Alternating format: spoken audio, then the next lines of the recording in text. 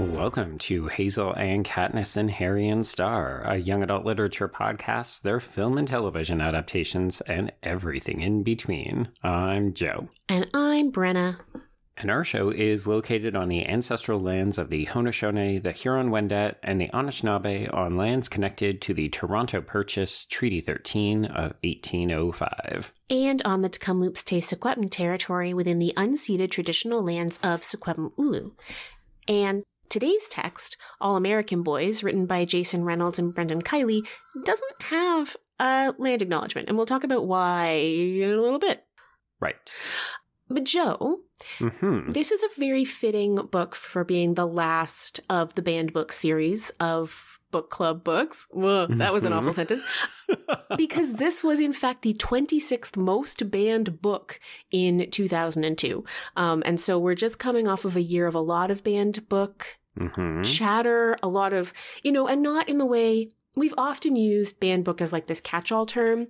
Right. For any kind of book challenges. But, I don't know if you've seen the videos going all the way around on the social medias of like empty libraries in Florida where teachers have had to remove all the books. So yep. This is a hot moment to be having this conversation. And this book in particular has been at the center this year. So I just thought we'd wrap up our banned book series with this one. Yeah, and folks, we do have a new theme. We'll elaborate more at the end of the episode, but you're right, Brenna. This seems... Yeah, one of the responses that we got from Tea, Books, and Chocolate said that they were surprised that this book wasn't more recent, considering that it seems to be directly speaking to recent issues of racialized violence by the police force. And... this isn't a new book, and yet I think that's very telling that we read this and we think, oh, it's so topical. And it's not, because this isn't a new issue, and unfortunately, it's not going away. Yeah, in fact, Jason Reynolds and Brendan Kiely were on a book tour together because they both were writing for the same publishing house. And they were like sharing a room on a book tour when George Zimmerman was acquitted of the murder of Trayvon Martin. Right. And that was the genesis both for their friendship and also for this book. It was like, how can we talk about police brutality? And then the Michael Brown murder happened in 2014. And that was when they started actually like putting pen to paper and writing the book. So yeah, I know Tea, Books, and Chocolate makes the point that like it feels like a direct response to George Floyd.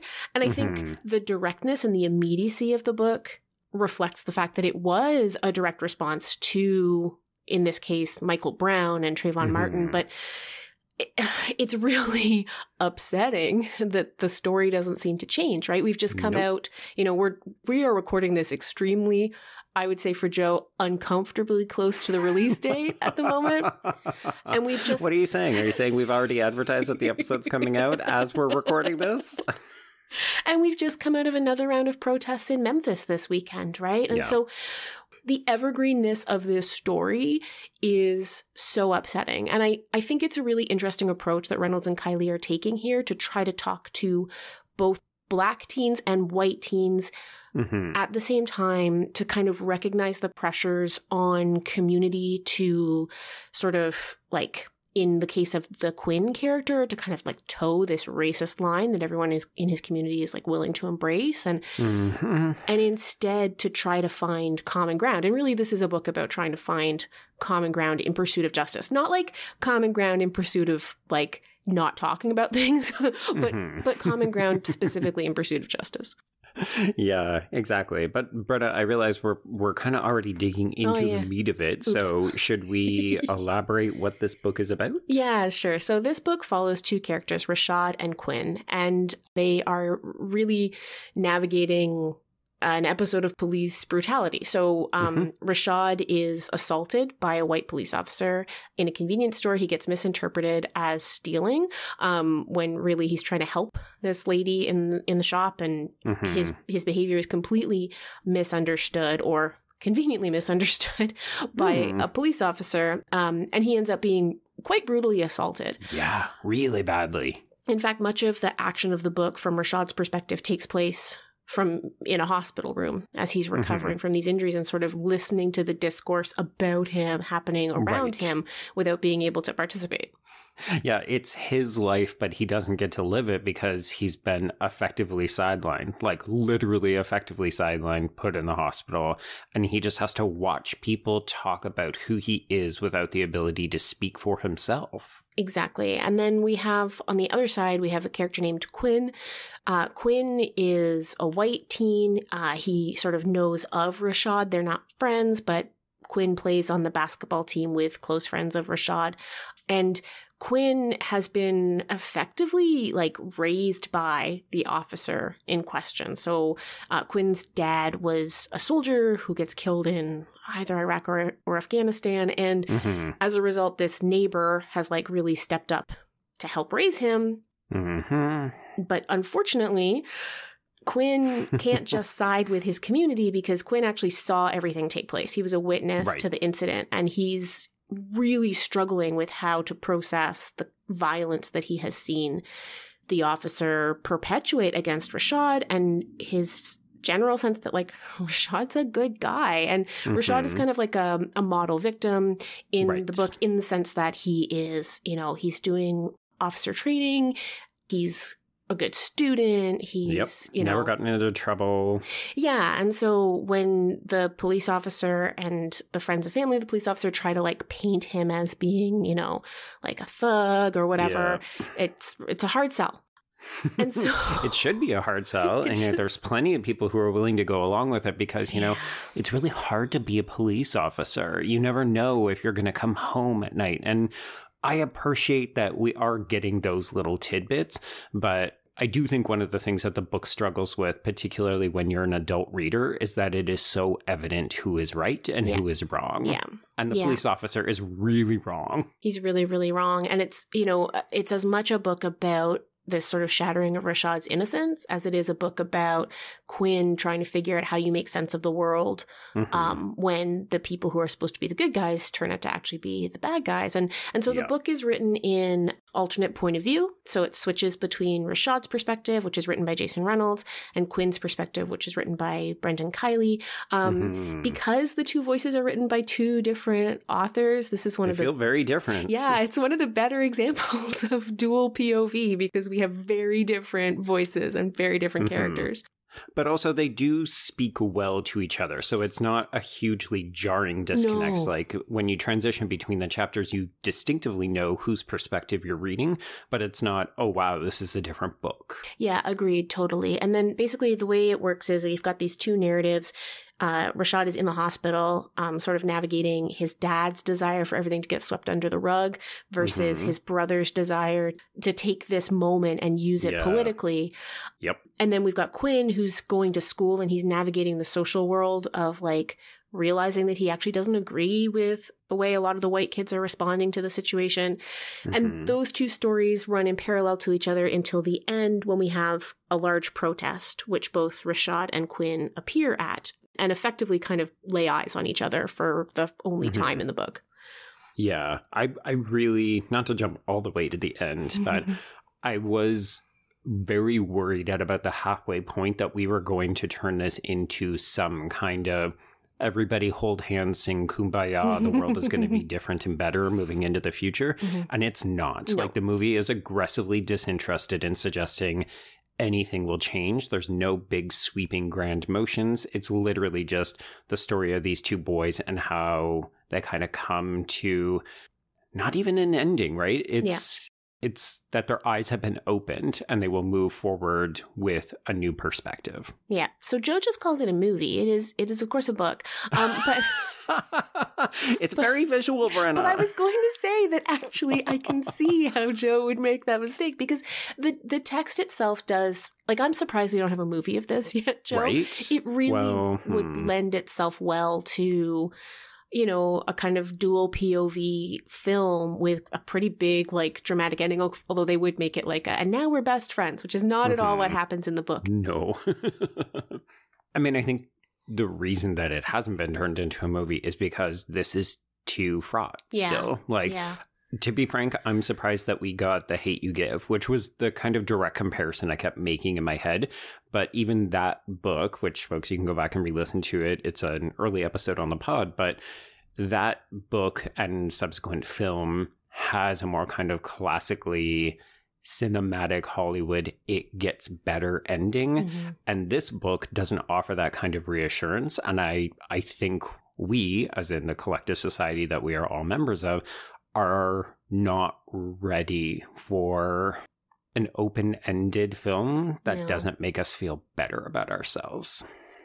I think you're probably right. And I think some of the responses at different places where the book has been banned really sort of speak to that. Mm-hmm. It's interesting because the kind of language that's used around the bans is, in one ban, the citation says, "This contains too much of a sensitive matter right now." I don't even know what to do with that. No, I know. And then in one instance, actually, this was in South Carolina, when the book was removed from a classroom in Wando High School, the police union was actually involved in that. Oh, shocking. Yeah. So, in fact, many places where the book has been removed, the police or the police unions have been directly involved in taking aim against the book. And I think that's really interesting because it's very telling. I don't think the book is anti-police. I think it's anti-one police officer. Yeah, and what the book is pointing out is that, like, it's really easy to side with law enforcement. Like, it is by far the easier choice in this book for Quinn to side with law enforcement. The fact that he chooses to sort of think through the situation for himself and come to a more critical view is, like, it's really, really fraught. Yeah, it takes him the entire book, even though you kind of know / hope he's going to get there in the end. It's not an easy journey. Like, the kind of deeply ironic thing about the Quinn character is that he's present but uninvolved in what actually happens to Rashad. And then he has to decide, do I want to step off the sidelines and actually get involved in this when it's so much easier for me to put my head down, say nothing, like not even quote unquote choose a side, although by staying silent, you are choosing a side. But for him, he's looking at his basketball scholarship and future and thinking, if I say nothing, there's a good chance that goes ahead as planned. So it actually hurts me to get involved. And he has to decide to do the right thing. Yeah, and it's kind of great, right? Because it really clearly articulates just how easy it is for whiteness to side with dominance. Absolutely. And yeah, and like, it's funny because I think that Jason Reynolds is the writer that I prefer. Like, I really appreciated Rashad's voice. I thought Rashad was extremely well fleshed out emotionally as a character. And I particularly enjoyed the difficult relationship with his father and how he navigates that. Like, I thought that was all really well done. Yep. I know where you're going with this. You're going to say the Quinn stuff is actually the more compelling parts of the book. Yes, it is. And, part of that is like, I am a white person. Yes, exactly. 100% cop to that. This is a book that is 50% about white people trying to not suck. Like white people being like, oh, crap. Shoot, I'm a racist. I need to work on myself. Yeah. Relatable content, as I always like to say. And one of the things that I like, actually, is that there's a class dynamic to Quinn's whiteness, too. It's clearly like there's sort of like the Italian-American community in this city where, there's an expectation of like sticking together and also an expectation of these kind of like blue collar but high prestige jobs like policing as being sort of the pinnacle. Likewise, Quinn's dad as being a soldier. It's like, this is what you can aspire to within the community, and there is not much beyond that as an option. And also, you got to live up to it because these are our American heroes. Exactly. And so I just thought that was really well done and more complicated. Like, it could have been a very easy, like, Quinn is bad and Rashad is good and burp, burp, burp, burp. Yeah, or, Quinn learns a lesson on the very first try. Yeah. And it's almost aggravating to watch Quinn waffle back and forth. Yeah. Like, there's so many times where he has these practices with English, who is a friend of Rashad's, and English is on the basketball team with Quinn, and he takes a knee in protest. He does try to rock the boat in his own private way. And we've got this, I think, white coach, Yeah. if not coded white coach, who is basically saying, no, we need to come together as a team. There's no I in this. We all need to do this to succeed. Everybody fall in line, which is basically just white propaganda. Every time I see that cliche of there's no I in team, I remember my brother once telling a gym teacher who was like, there's no I in team. And my brother was like, yeah, but there's a me. There's like an M and an E. Mm-hmm. Every time I read that line, that's what I think of. Yeah, I think that that's a really important character, actually, the gym teacher, because he's got this sense of like, why would you get yourself involved in this? It's exactly. Because society... The default is to not get involved. Yes, the default is to not get involved. The default is to just put your head down. Mm-hmm.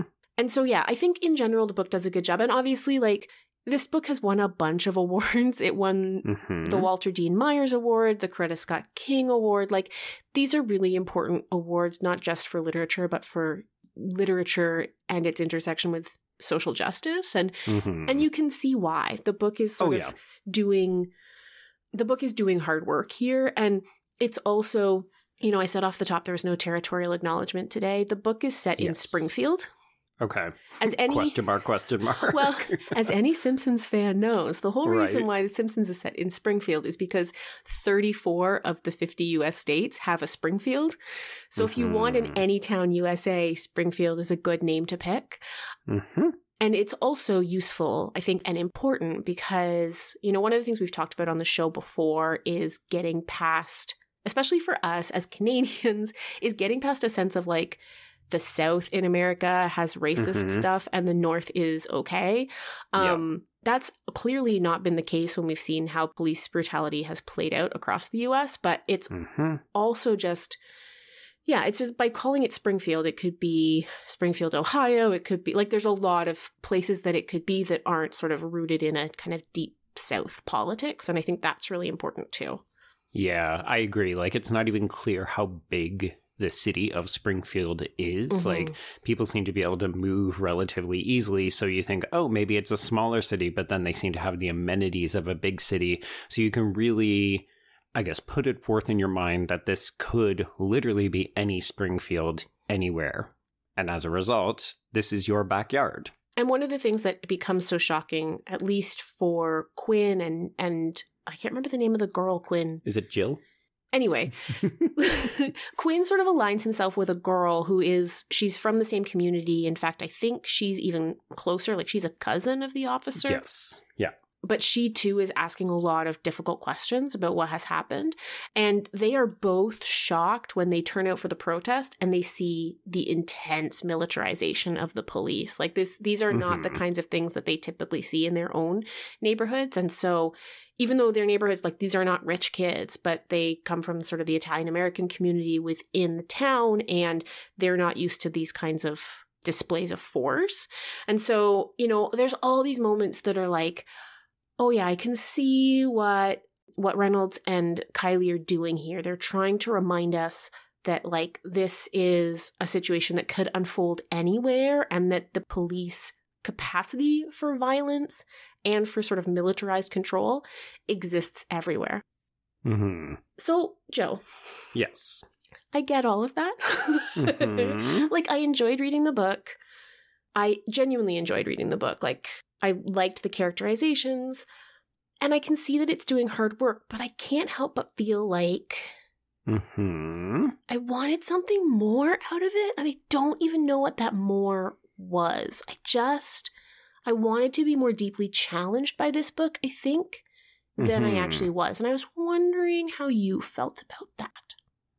Yeah, it's interesting because we mentioned that we heard from Tea Books and Chocolate. We also heard from Victoria and Miriam, and all three of the responses were, this is a good book. It's challenging. It's doing the work. It's got some interesting characters. We'll talk a little bit more about some of the other characters in a little bit, but I'm inclined to agree with you. I'll admit I had a little bit of difficulty getting into this one. The writing to me felt younger than I expected. Like, this actually felt almost middle grade, touching on young adults. Yeah, I agree. And I don't know if that's part of the intent of these authors. Like, they wanted to make a book that was highly accessible, that anybody could kind of pick up and read and understand the messaging, because it is such an important message. And I don't want to take that away from them, but I can't help but feel that in our own trajectory on the show, reading books that have been banned, and particularly other books that have dealt with race and racialized violence and that kind of stuff, I do feel like this one is, I don't want to say shallow in a really horrible way, but this one does feel just a little bit more slight. I agree. And I wonder if honestly the problem is that we're reading it too late. Like, we should have read it in 2015 and been like, holy crap, this is like out there. When it was like riding the wave of popularity and excitement. Yeah, I mean, as we said, I don't think it's more timely 5 or 7 or 8 years ago. But at the same time, it does feel like we've maybe read some other texts that have been published in response to it, or that have benefited from this book getting published first and kind of laying that foundation for them to go harder. Yeah, that's exactly it. I think this is probably a foundational text in relation to these types of stories. And so, like any time we read, we experience the same thing when we read classic books that have been banned, right? Where we're like, well, what the? Oh, no, underage drinking. And I think it's one of those things where we're maybe being... probably a little tough. Yeah, there's a little bit of ahistoricity to the way we're approaching the text. And even though this only came out in 2015, the needle has just moved so much.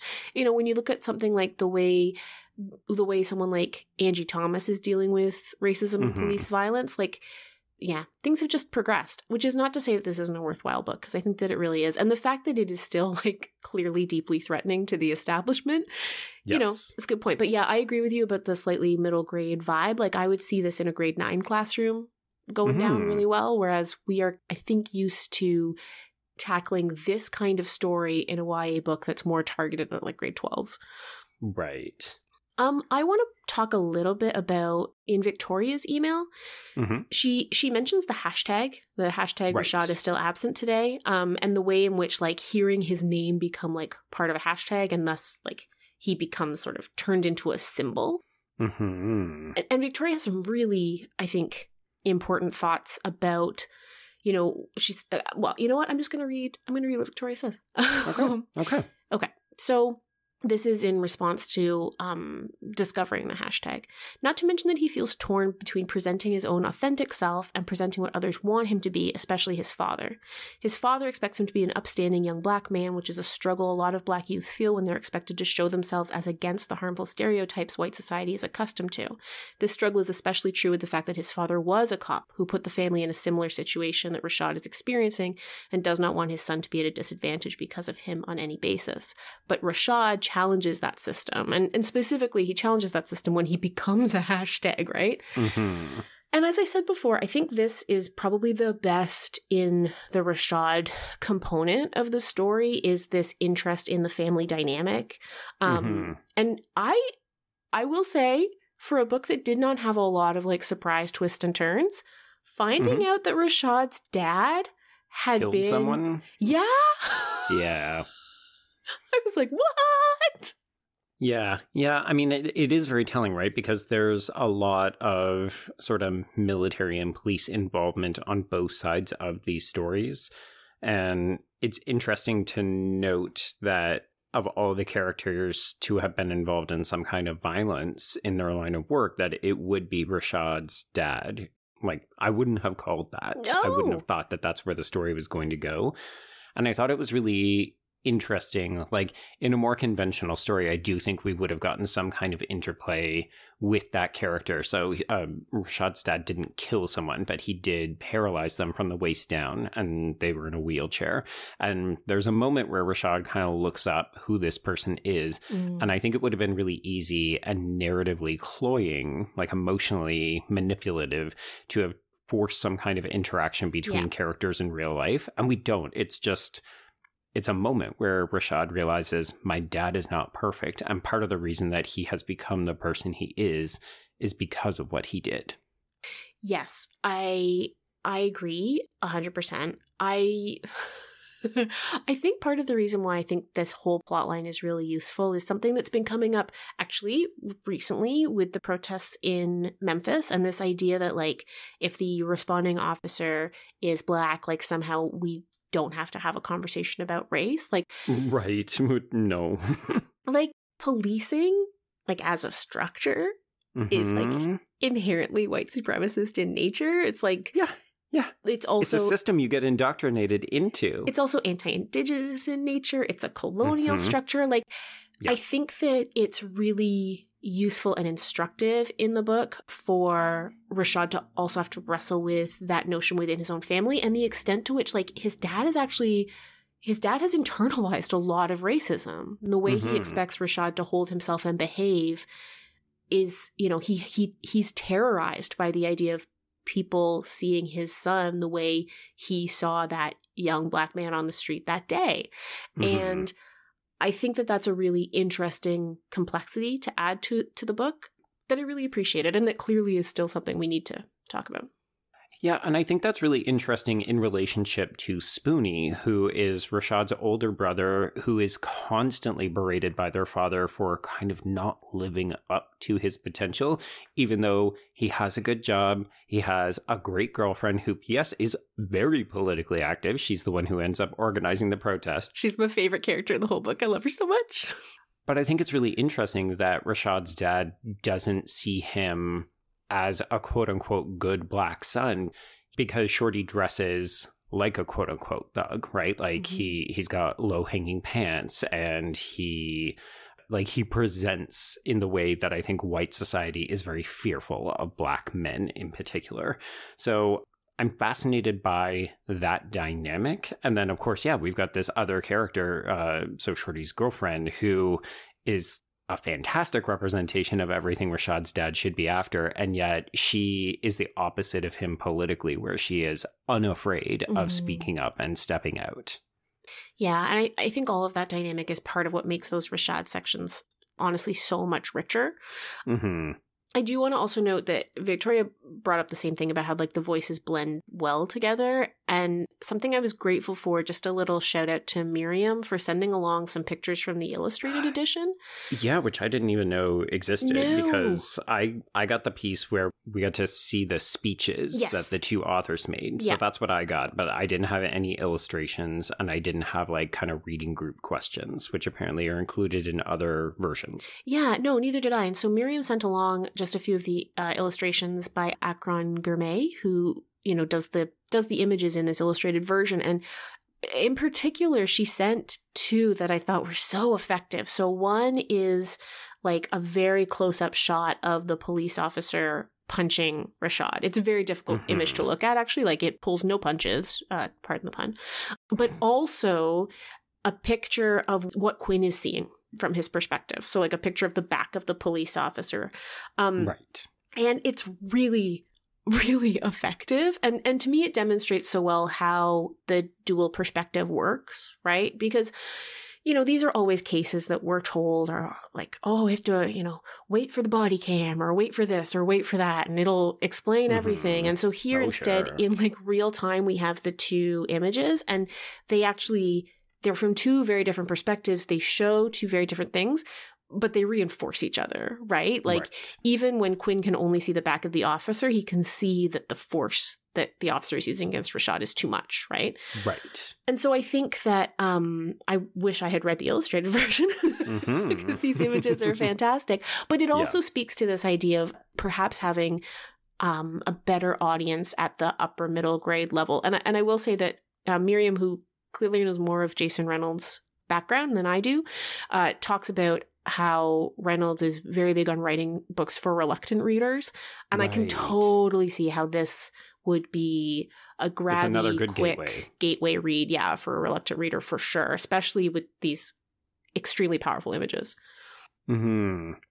I wonder if we can pivot to talk about one of the things that Tea Books and Chocolate raises, which is this is a very male voice dominated text, and how they typically prefer to read female voices because it's a better medium. Often, I would also say we tend to get better characterization from female characters in YA. I don't know if you would agree with that, but I would, and I don't have like a reason for it, but I do agree that it tends to be the case.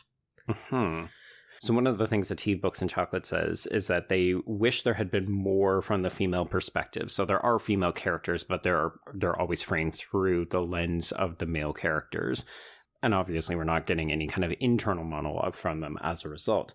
But what's interesting to Tea, Books, and Chocolate is that so clearly in the book, so much of the activism rests on the shoulders of Black women. So there's a woman who runs the gift shop in the hospital who ends up talking about she talks about how her brother went down to protest for civil rights, like I think it's back in the 50s or something, and basically how the decision to become involved is part of what you need to grapple with. Like, you need to decide, are you the person who's going to stand up for what you believe in, even if it, it's what the book's thesis is, even if it comes at a personal cost. Well, and what's cool about that character is that she's not saying it from the perspective of like, I've been there and I know. She's saying it from the perspective of like, I really regret not going with my brother. Right, I should have been there.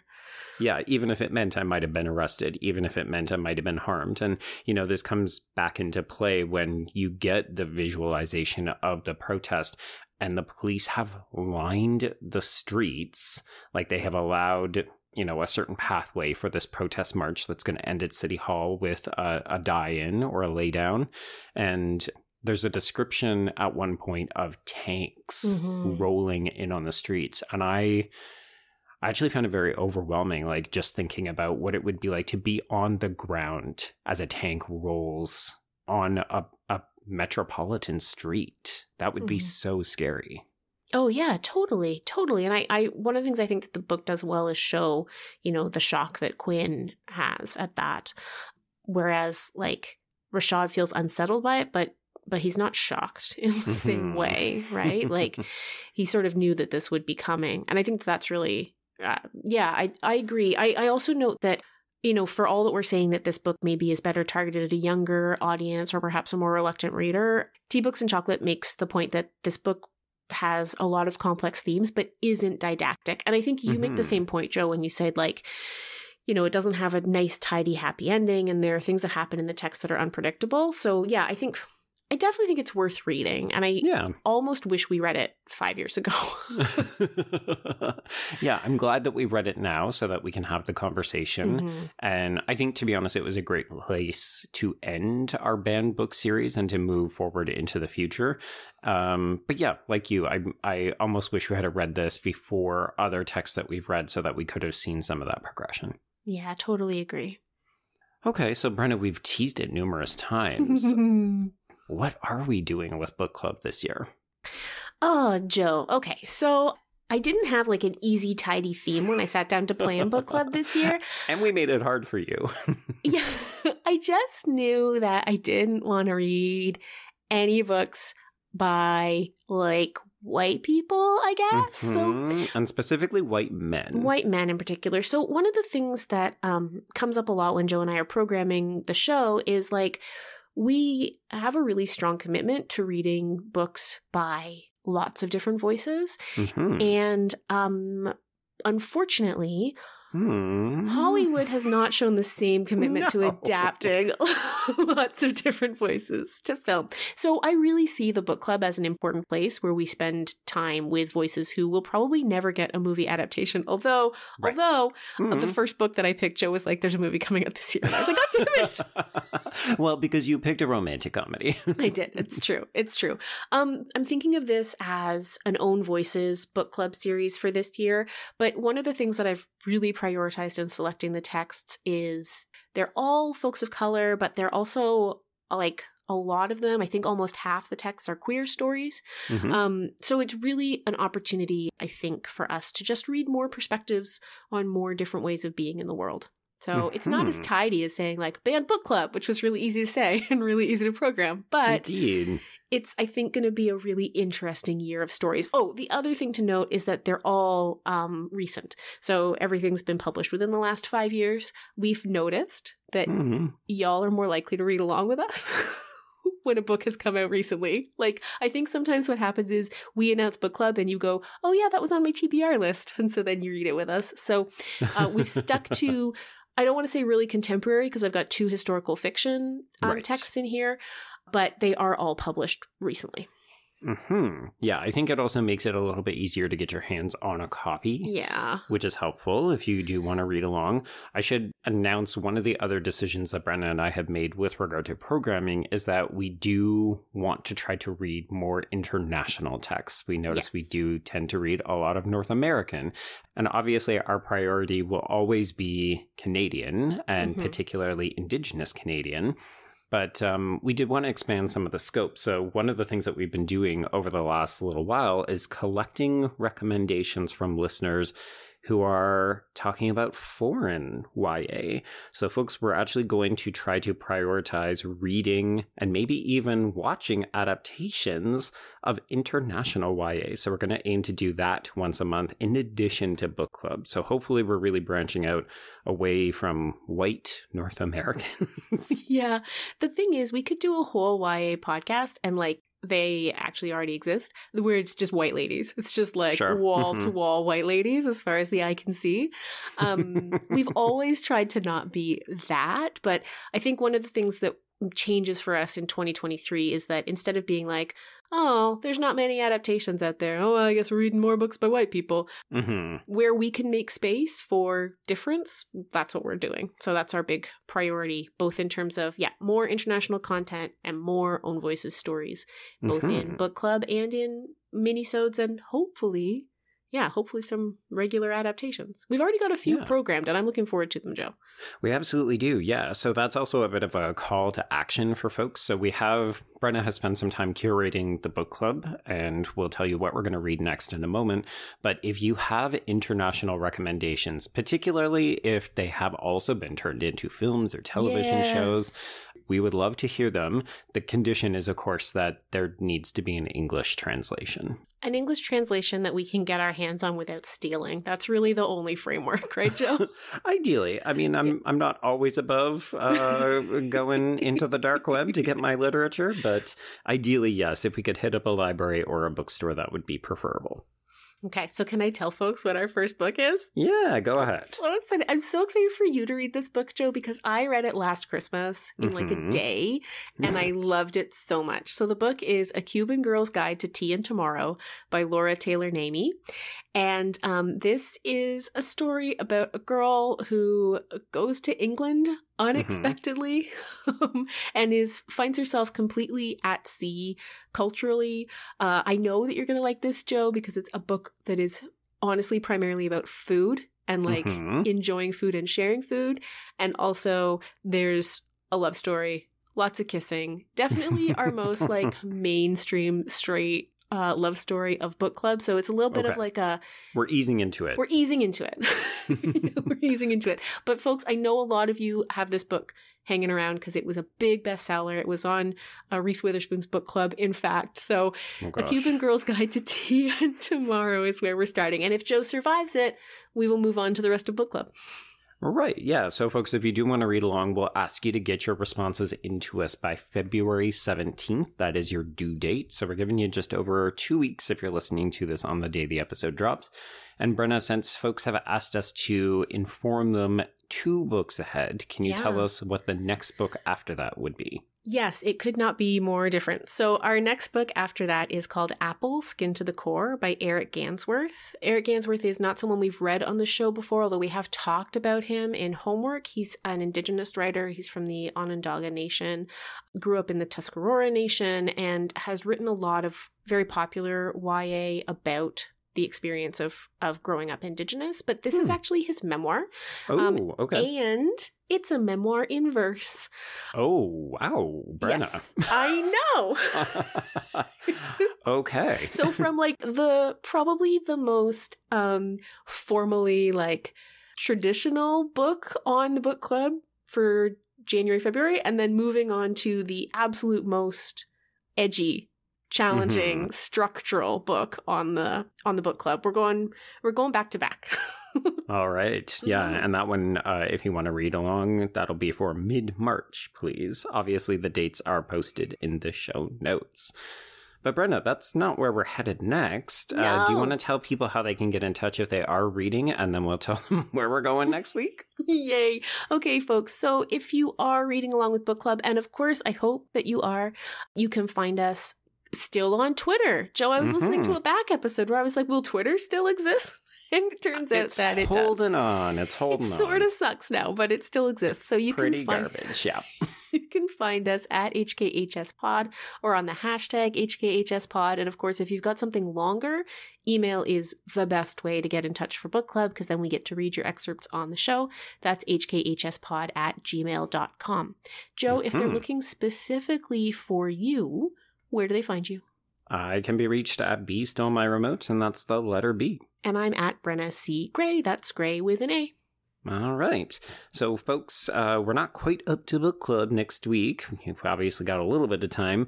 So we're going to ease you back into this. This is actually Brenna's and my first recording of the new year. So we're also easing ourselves back into it.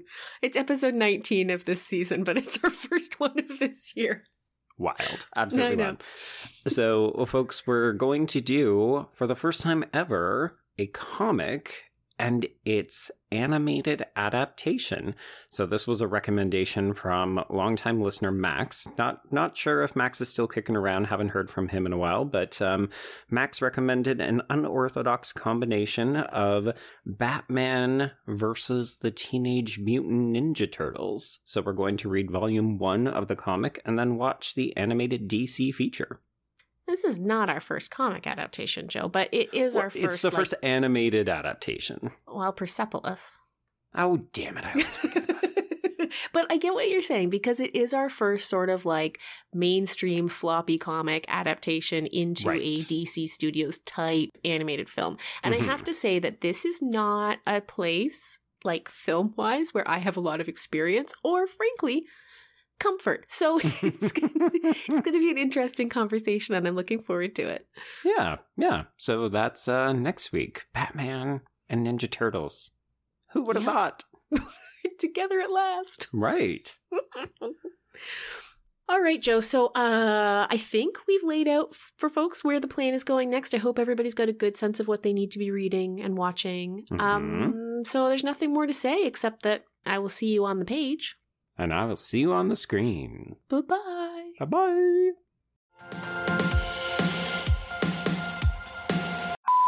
I realize I did not put the land acknowledgement in here. I was just going back to look for it. I was like, oh no! We haven't recorded in so long, Joe. This is wild. Yeah.